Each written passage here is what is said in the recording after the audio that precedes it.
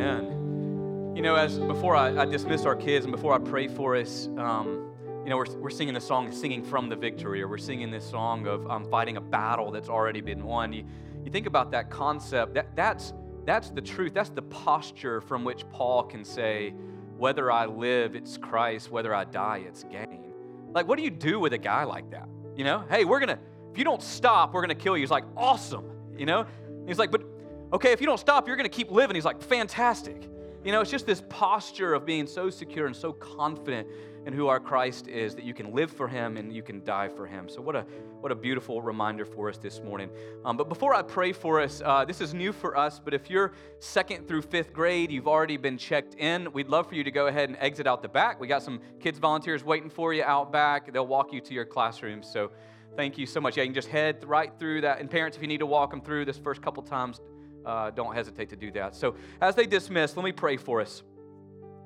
I'm going to read from 2 Corinthians 5. Paul here in Corinthians is pretty much saying the same thing he's been saying in Philippians. He says, listen, I'm always of good courage. We know that while we are at home in the body, we're away from the Lord, for we walk by faith, not by sight. Yes, we are of good courage, and we would rather be away from the body and at home with the Lord. But whether we're at home or away, we make it our aim to please Him. For we must all appear before the judgment seat of Christ, so that each one may receive what is his due for what he has done in the body. Let me pray for us. Father, we're so grateful for the reminder of these songs. Thankful for the privilege and the opportunity we have to praise you. Father, I'm thankful for this posture that we get to live life from. We're fighting a battle that you've already won. We're singing from the victory. Our faith is not in our circumstances, in our situations, and whatever it is that we're dealing in life, it's above it. We're seated in Christ in heavenly places. We're above what's going on here. I pray that you would teach us, even in the preaching today, even in the text of Philippians chapter 1, that you would teach us what it looks like to live from a place of faith like this. And we ask all of this in Jesus' name. Amen. All right, well, you guys can go ahead and have a seat. This feels very weird for me. At some point, we'll get these lights fixed. Until then, this is a sleeping corner. So I'll try to keep my eye out over there. Hey, but if you have your Bibles, please go ahead and turn with me to Philippians chapter 1.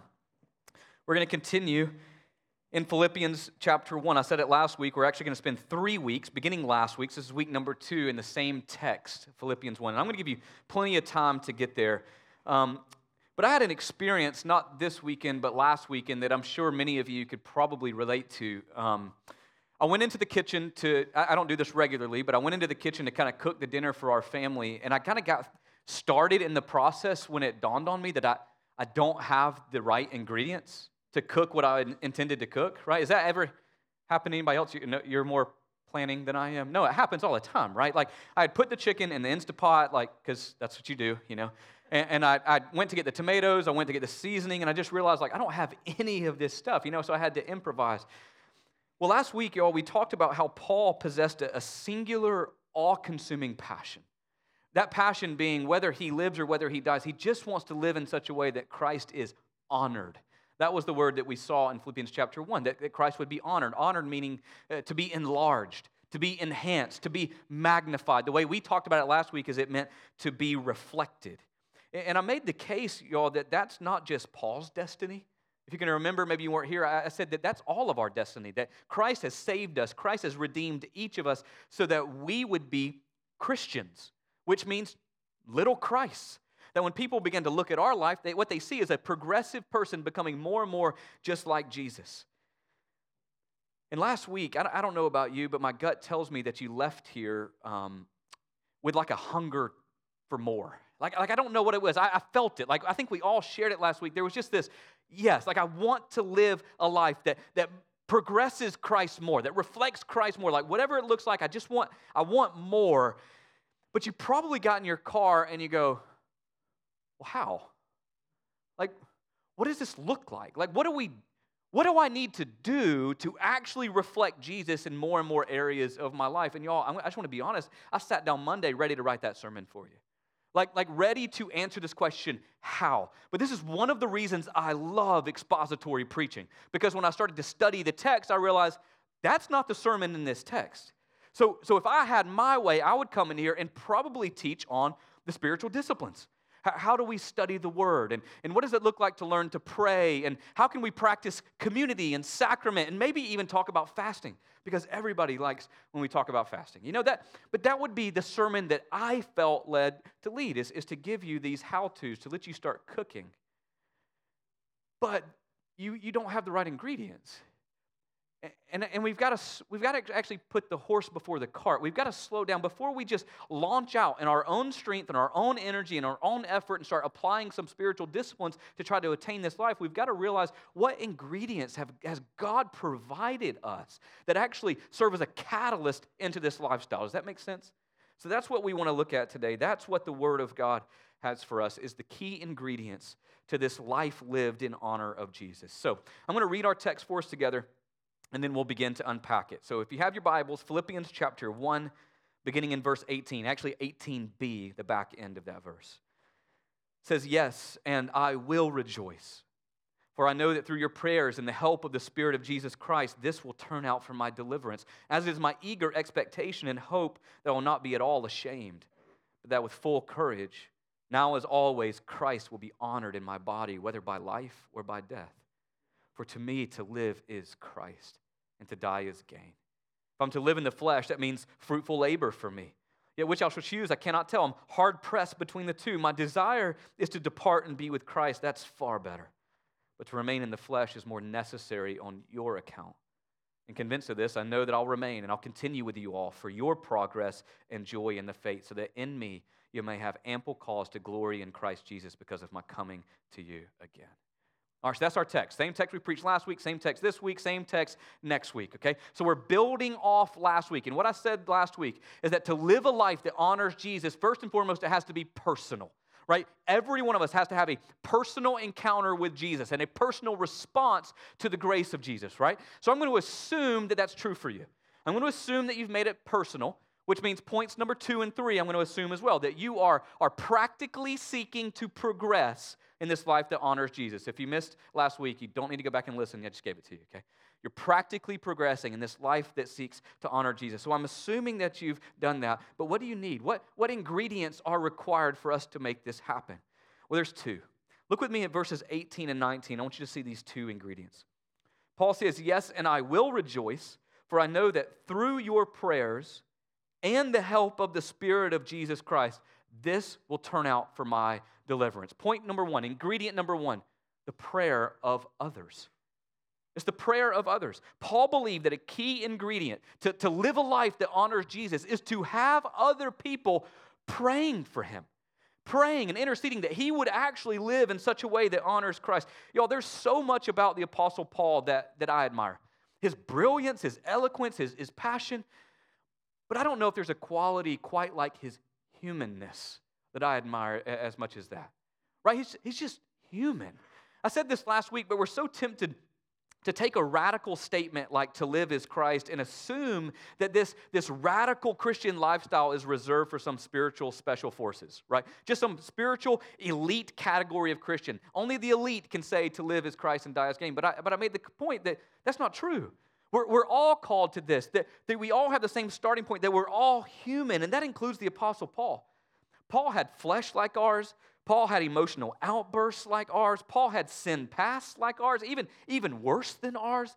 Paul had weaknesses like ours. Church, Paul knew that to live is Christ was not something that he could do in his own strength. It was something that required supernatural intervention, supernatural power. And that's prayer. Prayer puts us into touch with supernatural power. Paul frequently requested and solicited the prayers of others. Just listen to this. In Romans chapter 15, he says, "I appeal to you, brothers and sisters, by our Lord Jesus Christ, by the love of the Spirit, you must strive together with me in your prayers to God on my behalf." Do you hear that? He's not sitting up on some stage going, "Hey, I'm only giving you stuff. I'm your spiritual father." He's going, "No, I need you to pray for me." In 2 Corinthians chapter 1, he says, "You must also help us by prayer." In 1 Thessalonians 5:25, he says, "Brothers and sisters, pray for us." Church, Paul was constantly requesting people to pray for him so that he could live this life of honoring Jesus. Have y'all ever just admitted that prayer's a mystery? Right? That prayer's just this mysterious thing of God, that we get it We get invited to encounter alongside with God. And here's why prayer is such a mystery. It's because God is omnipotent, which means all-powerful, right? Everybody believes that God is all-powerful. Paul, sitting in prison, knowing that he wants to live in such a way that honors Jesus, know that he wants to die in such a way that honors Jesus, knows he needs God's power. Paul needs the supernatural power of God to live this life, right? And God could grant that to him at the snap of a finger. Could he not? He's all-powerful. He's omnipotent. But this is why prayer is such a beautiful mystery, because God, in his wisdom, has somehow condescended to work on behalf of prayer. Did you catch that? The means through which God supplies his people power is through prayer. It's such a mystery. In the parable of the persistent widow, there was this widow who received justice from a judge simply because she would not stop asking for justice. And Jesus is given this parable in Luke chapter 18, and he holds her up as an example and says, when the Son of Man comes, will he find faith on the earth like that? What he's saying is when the Son of Man comes, when Jesus returns, will he find a body of believers who keep asking, who keep coming, who keep seeking, who keep praying? It's a beautiful parable. Church, prayer is powerful. Prayer is effective. James 5:16 says the prayer of a righteous person is powerful and effective. You see, last week I made the point that this life lived for the sole honor of Jesus Christ. I said it's hard. It is hard. It's costly. It is going to cost you to live in such a way that honors Jesus. The culture is constantly going to withstand you. Constantly, okay? The Satan is going to constantly try to buffet you, and your flesh is going to kick and stomp like a wild stallion trying to be tamed, okay? Everything is going to be against you in this desire to live and honor Jesus. You're going to need spiritual power. You're going to need God's intervention, and that comes through prayer.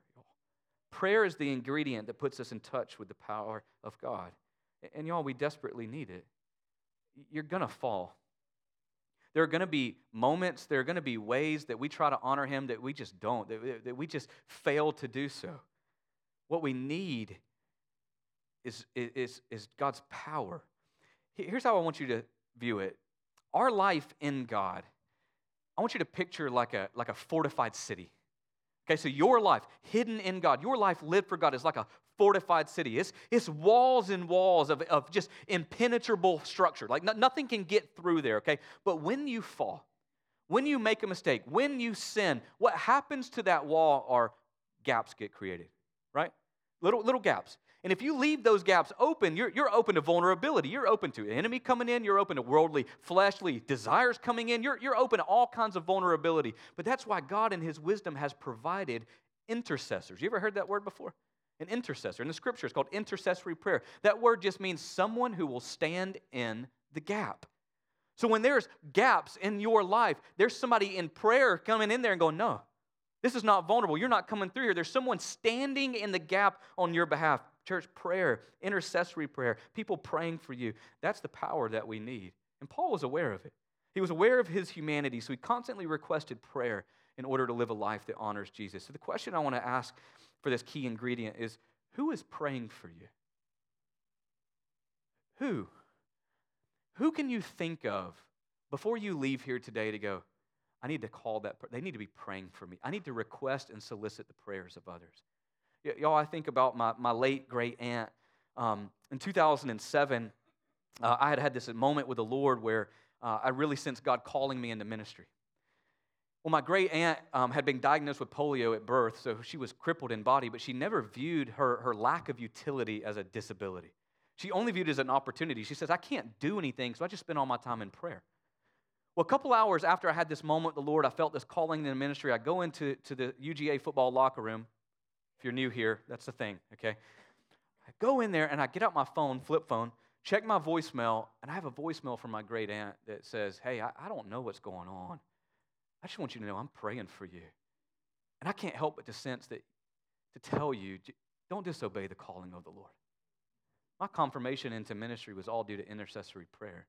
I think of, in 2017, our family went through this really traumatic car accident. We were cross-cultural missionaries living in South Asia. It was incredibly traumatic for us. And we were halfway around the world, right? Anybody that we would call to receive comfort or encouragement or something. Everybody's asleep in America because of the time differences. Well, everybody was asleep except for Cheryl. Cheryl, our prayer warrior. We got home a couple hours later after doing the whole ordeal and getting checked out, and we had an email from Cheryl saying, I don't know what's going on, but God woke me up. I sense that you're under attack. I want you to know I'm standing in the gap. I'm praying. Church, I'm telling you, there's power in prayer. Who's praying for you? Who can you request to pray for you? It's a key ingredient. We cannot live a life that honors Jesus without supernatural intervention, without the power of prayer. And it's a mystery. I don't get it. I'm like, who texted Cheryl? God did, It's just a mystery, but man, it's powerful. So key ingredient number 1, prayer. Go back with me to our text in Philippians chapter 1, verse 19. Paul says, I know that through your prayers and the help of the Spirit of Jesus. Here's key ingredient number 2, the Holy Spirit. The key ingredient number 2 is the supply of the Holy Spirit. Paul says what he's dependent upon more than anything else is the Holy Spirit. Church, your salvation, the day that it became personal for you, the day that your faith got jump-started, took place because of this thing called the Trinity, right? Because of the Trinity. Your salvation was accomplished by the Trinity. It was purposed by the Father, it was accomplished by the Son, and it was applied to you by the Holy Spirit. Did you hear that? It's all found in Ephesians chapter 1. In Ephesians chapter 1, verse 4, it says that the Father chose us in Him before the foundation of the world. That's the Father. In Ephesians chapter 1, verse 5, it says you were adopted as sons and daughters through Jesus Christ, who's the Son. In Ephesians chapter 1, verse 13, it says you were sealed with the promised Holy Spirit, who is the guarantee of our inheritance. The Trinity, the Father, Son, and the Holy Spirit jump-started your salvation. But here's the truth. We love the Father, don't we? We want to get close to the Father. We want to know the Father. We want to grow into the Father. And we love the Son. We want to be friends with the Son. We want to get close to the Son. But when it comes to the third person of the Trinity, there's 2 responses Christians tend to have. One, we get really weirded out, right? And we're like, we don't really know what to make of this thing called the Holy Ghost, which is actually what the Scriptures say, okay? We don't really know what to make of Him, so what do? We just kind of substitute the Trinity to be Father, Son, Holy Bible, right? And we leave the Spirit out of our faith. We get really weirded out. The other extreme when it comes to the Holy Spirit is we get unhealthily obsessed with the Holy Spirit, right? It gets abusive. We get so obsessed with the Holy Spirit, but there's a midline here. There's a biblical way for us to understand the Holy Spirit. And this is not a sermon exclusively about the Holy Spirit, but I think it would be wise to just take a moment and just lay a quick foundation for what the Holy Spirit is. Church, the Holy Spirit is the very same Spirit of Jesus. The very same Spirit of Jesus that takes up residence within us at the moment of your salvation. It's called the indwelling of the Holy Spirit. The moment of your salvation, the Holy Spirit comes to reside in you, it comes to live within inside you. He's a precious gift of God. Because as newly adopted children, what the Holy Spirit does is He applies the new birth and the new life that Jesus has just purchased on your behalf. He applies it, okay? So this is what it means. When the Holy Spirit comes to take residence in you, you begin to have a new array of desires, loves, yearnings, and longings. When you start feeling conviction over sin, you didn't will that. The Holy Spirit is applying that to your life. When you get off your knees in salvation and go, I just want to live for you, you didn't choose that. The Holy Spirit is applying it. The Holy Spirit makes that life possible at the moment of your salvation. But what's His role after that? Right? At least we can agree the Holy Spirit's probably at play when we get saved, but what does He do after that? Did He check out? Did He go on vacation? What does the Holy Spirit do in our lives as we continue to live? Well, let me illustrate this for you, okay? In 2017, January, I went to a missionary conference in Thailand, and all these missionaries around Asia came to this one place. And I've shared this before, but the keynote speaker got up, and this is what he said. He said, oh man, what can we do apart from Jesus? And this is a room full of missionaries. We're well trained. Everybody goes, nothing. There's nothing we can do without Jesus. And he went, yeah, right, if only that were true. Because the point he was making is we do stuff apart from Jesus all the time, don't we? We do all kinds of stuff apart from Jesus. Here's a good example. Actually, last Sunday was a great example. I heard from many of you after last Sunday that you left here with that desire for more. You left here with a almost like this drawing, almost this invitation into a deeper life where you actually want to reflect Jesus in more areas of your life. Church, that is a desire placed in your life by the Holy Spirit. That is a Spirit-rooted desire. But then you get into the car or you go to whichever Mexican restaurant you wanted to, okay? And you start having conversations, and here's what you say. You say, well, what must I do to do that? Did you catch it? The Holy Spirit puts a desire in your life, and you go, well, I guess I'll figure it out. We take what the Spirit starts, and then we try to apply it in our own strength. We jump right back into this old operating system called the flesh, where we become a human doing rather than a human being. But you can't live this life. You can't live a life that honors Jesus. You cannot live a life that reflects Jesus without the Spirit of Jesus, without the Holy Spirit. It's like cooking without the ingredients.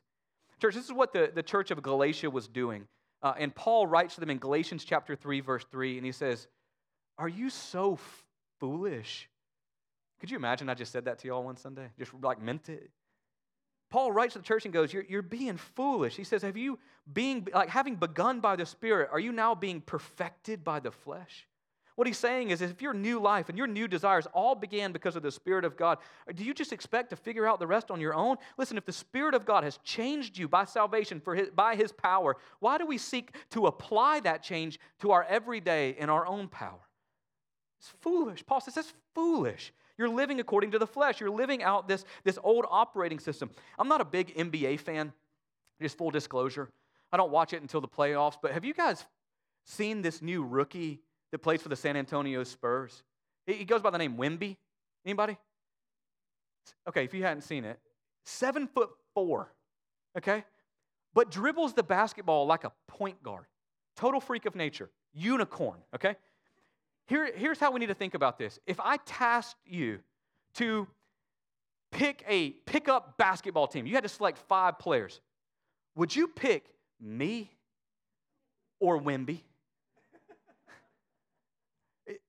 I did start 2 years in a single A at point guard, okay? So I'm thankful that you got to recognize my skill. But if you pick me, you would be a fool. It would be foolish. Yeah, in the same way, we have the Spirit of God living within us, who, according to John chapter 16, solely exists to glorify Jesus. And yet we try to live a life that honors Jesus apart from the Spirit. We try to do it in our own strength. It's foolish, y'all. It's foolish. It's like choosing me over Wemby. It's cooking without the key ingredients. And Paul knew that the key ingredient of living is Christ is found in the supply of the Holy Spirit.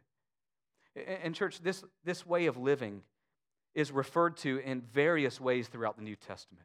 Just listen to some of these descriptors.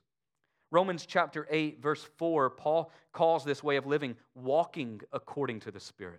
In Romans 8, verse 5, it's living according to the Spirit. In 8:14 and Galatians 5, it's being led by the Spirit. In Galatians 5:16, it's walking by the Spirit. In Galatians 5:25, it's keeping in step with the Spirit. And interestingly, in Ephesians chapter 5, verse 18, it's referenced as walking in the filling or under the influence of the Holy Spirit. I think with all of those New Testament descriptors, you start kind of getting the picture, don't you? Here's what it is. It's just living life, now and always, doing the ordinary tasks of life, commuting, grocery shopping, laundry, whatever that looks like, but doing it from a posture of abiding and depending on the Spirit and not on yourself, not in your own strength, not according to your own effort. Because, church, there's only 2 options. The Bible makes it clear. You will either live according to the Spirit or you will live according to what? The flesh. There is no neutral. Either you will walk in the Spirit or you will walk in the flesh. Galatians chapter 5, verse 17 makes it clear. It says, the desires of the flesh are against the Spirit.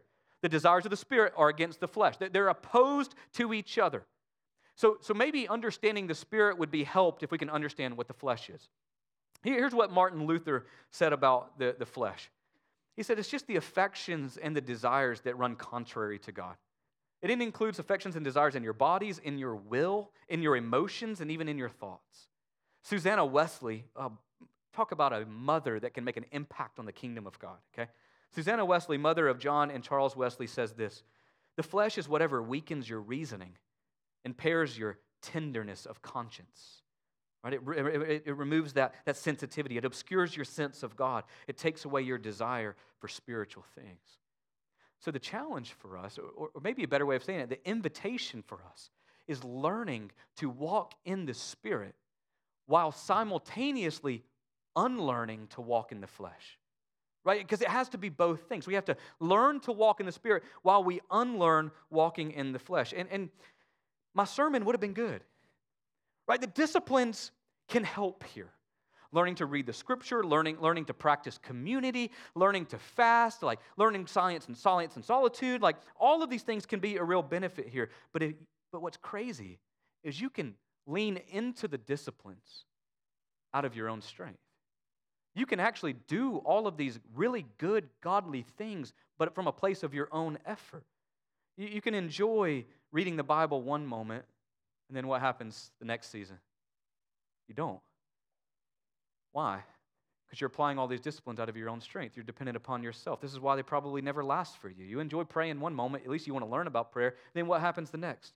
And church, this roller coaster living is what self-will, fleshly effort will get you.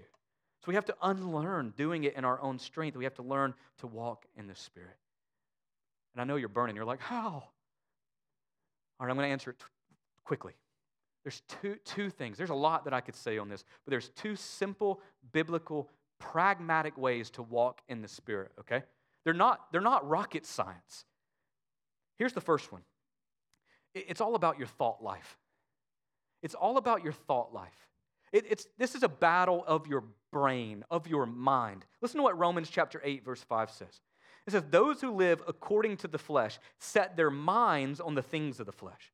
But those who live according to the Spirit, they set their minds on the things of the Spirit. That's pretty clear. We're just like, no, it can't be that easy. No, it is. It is that simple. It is not easy. It is simple. It's not easy. It is all about where you choose to set your mind. So consequently, we would be wise to let the Word of God dwell in us richly, forming and shaping what we think and what we believe.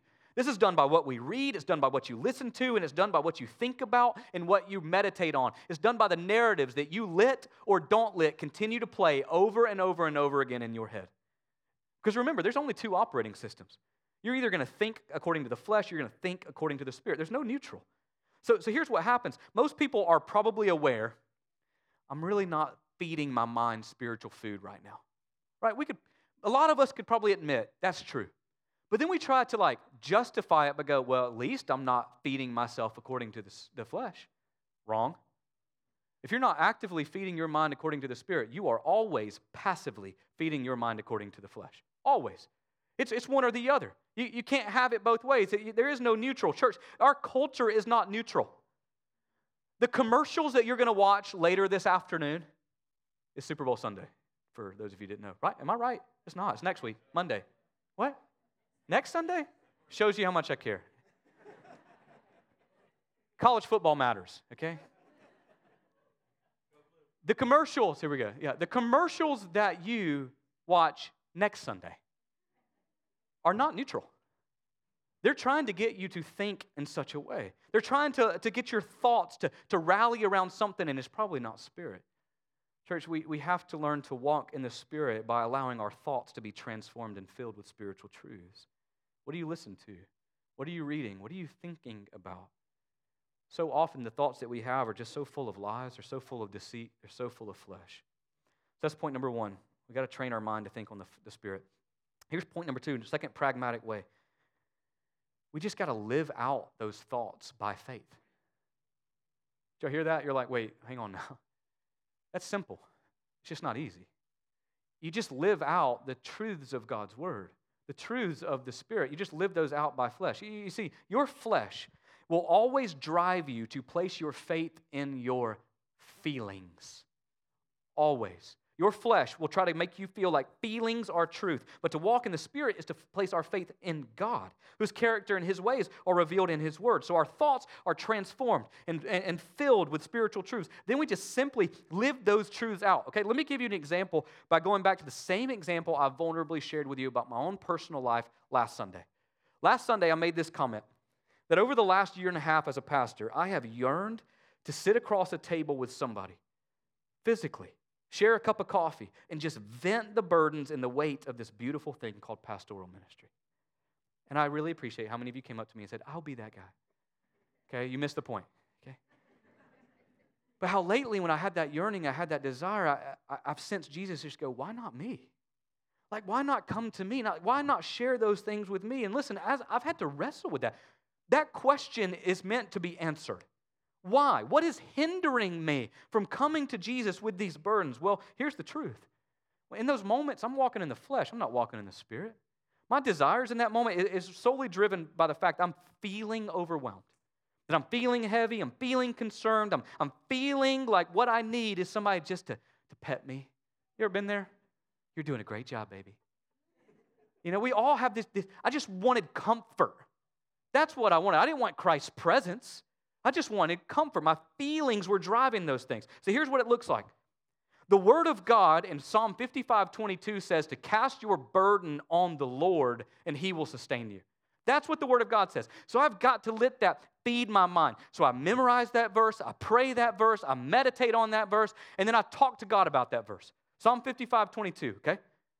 Then I let that word be lived out by faith. And this is what it looks like for me weekly, okay? I can't pray sitting still. I don't know if that shocks you, okay? Got to walk. So I go on these little prayer walks. Everybody sees me, they honk, it's great. So I'm walking around and I'm praying and I'm going, God, your word says that I can cast my burden on you. Well, buckle up.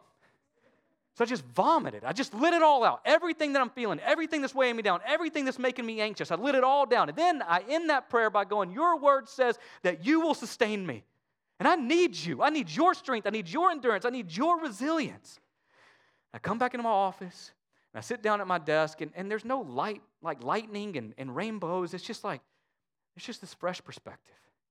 There's just this release. There's this new power. There's this new resilience, and it's all because I'm walking in the Spirit in that moment, not according to the flesh. That's what it looks like, y'all. It's not earthquakes and audible voices and visions. Walking in the Spirit is practical. It's just feeding your thoughts and then walking by the spiritual thoughts of faith, not by your feelings. So, church, we need the Holy Spirit. He's the key ingredient. We must learn to walk in the Spirit. But let me give you one more key insight from our text today. To live a life that honors Jesus, we need those two key ingredients, but we also need the proper motivation. We need to be properly motivated. Go back to verse 19 with me. Paul says, I know that through your prayers and the help of the Spirit of Jesus Christ, which are the key ingredients, he says, this will turn out for my deliverance. Deliverance. All right, I'm going to hone in on this word deliverance, okay? It would be really easy to assume, given the remainder of this text, given what he says in verse 25, because in verse 25, he's going to say, hey, I'm convinced I'm not going to die.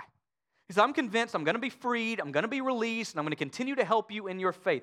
That's what he says in verse 25. So given what he says in verse 25, it's easy to assume what he means in verse 19 is release, right? Freedom from his imprisonment. That this deliverance is that he would be freed from prison. But this is where Bible study in the original languages can be so helpful. Because the phrase, this will turn out for my deliverance, is a direct quote from Job chapter 13, verse 16. And all the scholars, all the commentators that I studied over the last several weeks really believe Paul intentionally quoted Job here because their situations are similar. And let me tell you what was going on in Job, in Job chapter 13. If you don't know the story of Job, he had lost everything. He lost his health, he lost his wealth, he lost his family, y'all. He had lost everything. And for 13 chapters, he had been hounded by his good Christian friends. They come surrounding him and they're like, Job, just repent, buddy. Obviously, you've done something.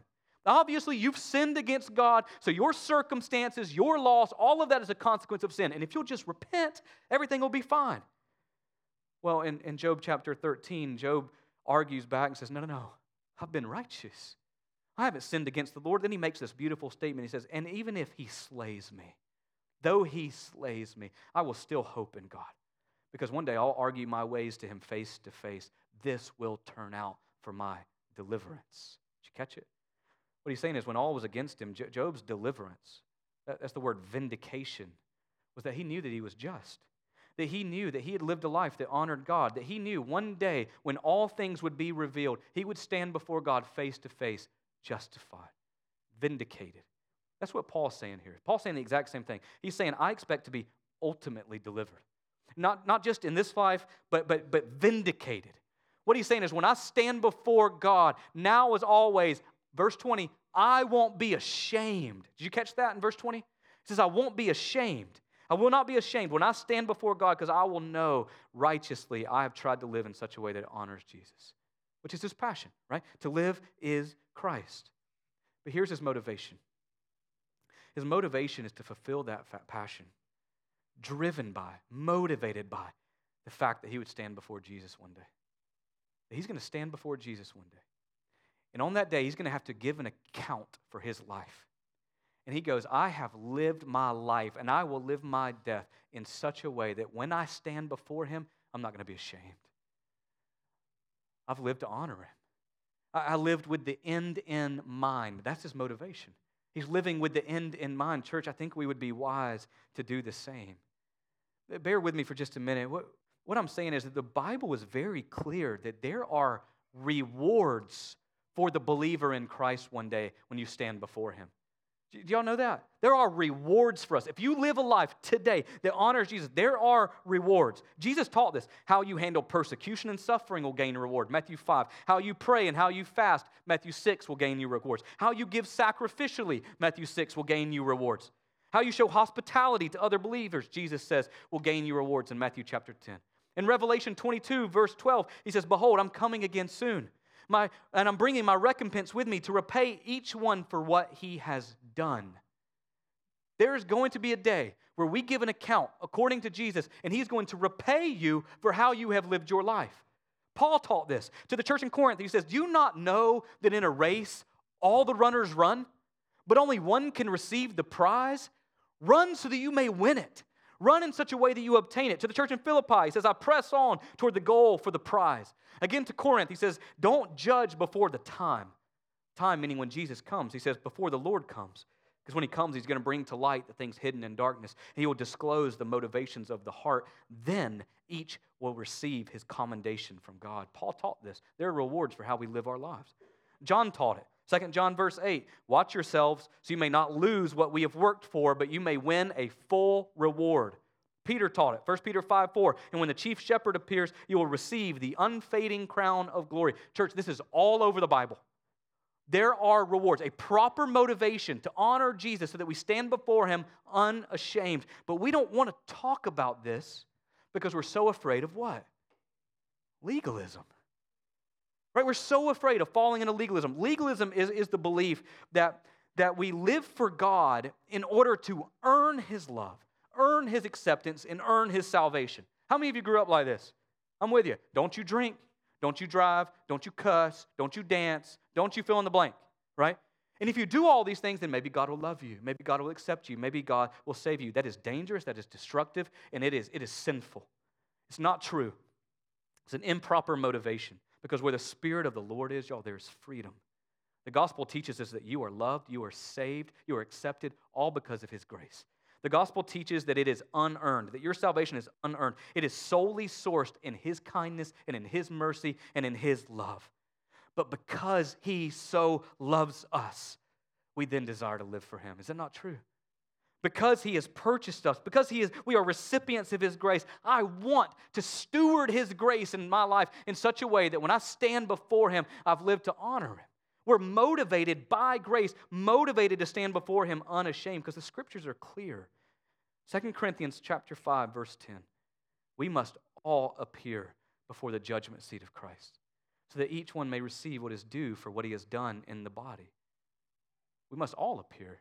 Church, we must all appear. And I need to be very clear here. This day that Paul's referencing in 2 Corinthians is not a day of judgment of sin.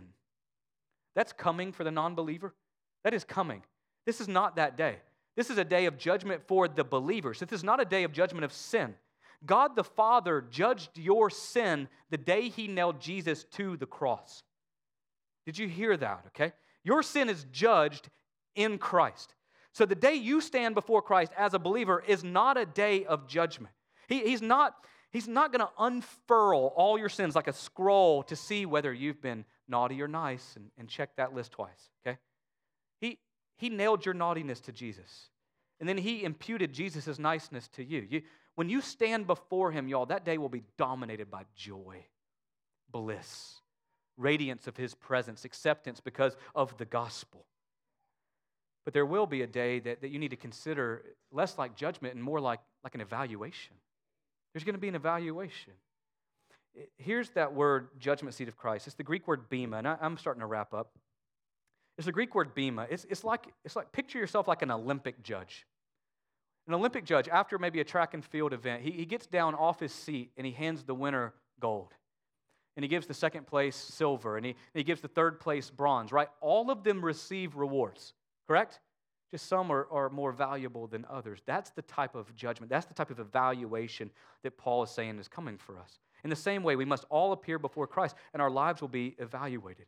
And Paul admonishes us, y'all, run to win. Be motivated. Live in such a way that honors Jesus, because one day you're going to stand before him. There are rewards awaiting you.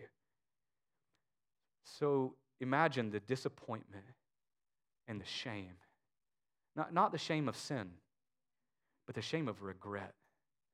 When on that day your life is evaluated, and only then did you come to realize that you had misappropriated your life. How you've neglected so many opportunities to reflect Jesus. Paul's saying that's a loss. That's a loss. You're still saved for sure, heaven for sure, happiness 100%. Still a loss. Paul says that ain't going to be me. I'm going to run in such a way to win. When I get there, I'm not going to be ashamed. I'm living with the end in mind. I want to be a worker approved by God. I want to hear, well done, my good and faithful servant. Y'all, that is a proper motivation. To depend on the Spirit, to depend upon prayer, and live a life that honors Jesus. So let me close us with this. As we look at Paul's example and continue in the same text next week, I just want to go ahead and give you a hint. There is a surefire way to live a life that honors Jesus. That's to spend and be spent in the progression and in the joy of the faith of others. Did you catch that? One of the primary ways Paul sought the rewards of Christ was in his witnessing for Christ and in his discipleship of Christians. You see, nothing brings glory to God quite like the winning of souls, as well as the development of those souls into lives that reflect Jesus themselves. So next week, we're going to close out this text by looking at Paul's passion for discipleship and Paul's gain in death. But why don't you guys go ahead and stand up with me as we close out this morning. Our team will come back up, lead us through a song of response, and I'm going to pray for us. And as you close your eyes, and I just want you to hear this prayer. The prayer I'm going to pray is an old Puritan prayer. It comes from a devotional called The Valley of Vision. But it says, "O Holy Spirit, as the sun is full of light, the ocean full of water, heaven full of glory, so may my heart be full of thee. Give me thyself without measure, as an unimpaired fountain, as inexhaustible riches. I bewail my coldness, my poverty, emptiness, imperfect vision, languid service, prayerless prayers, and praiseless praises. Suffer me not, Holy Spirit, to grieve or resist thee, but come as power, to expel every rebel lust, to reign supreme and keep me thine. Come as teacher, leading me into all truth, filling me with all understanding. Come as love, that I may adore the Father and love him as my all. Come as my helper, with strength to bless and keep and direct my every step. Magnify to me thy glory by being magnified in me, and make me reflect thy fragrance." Amen.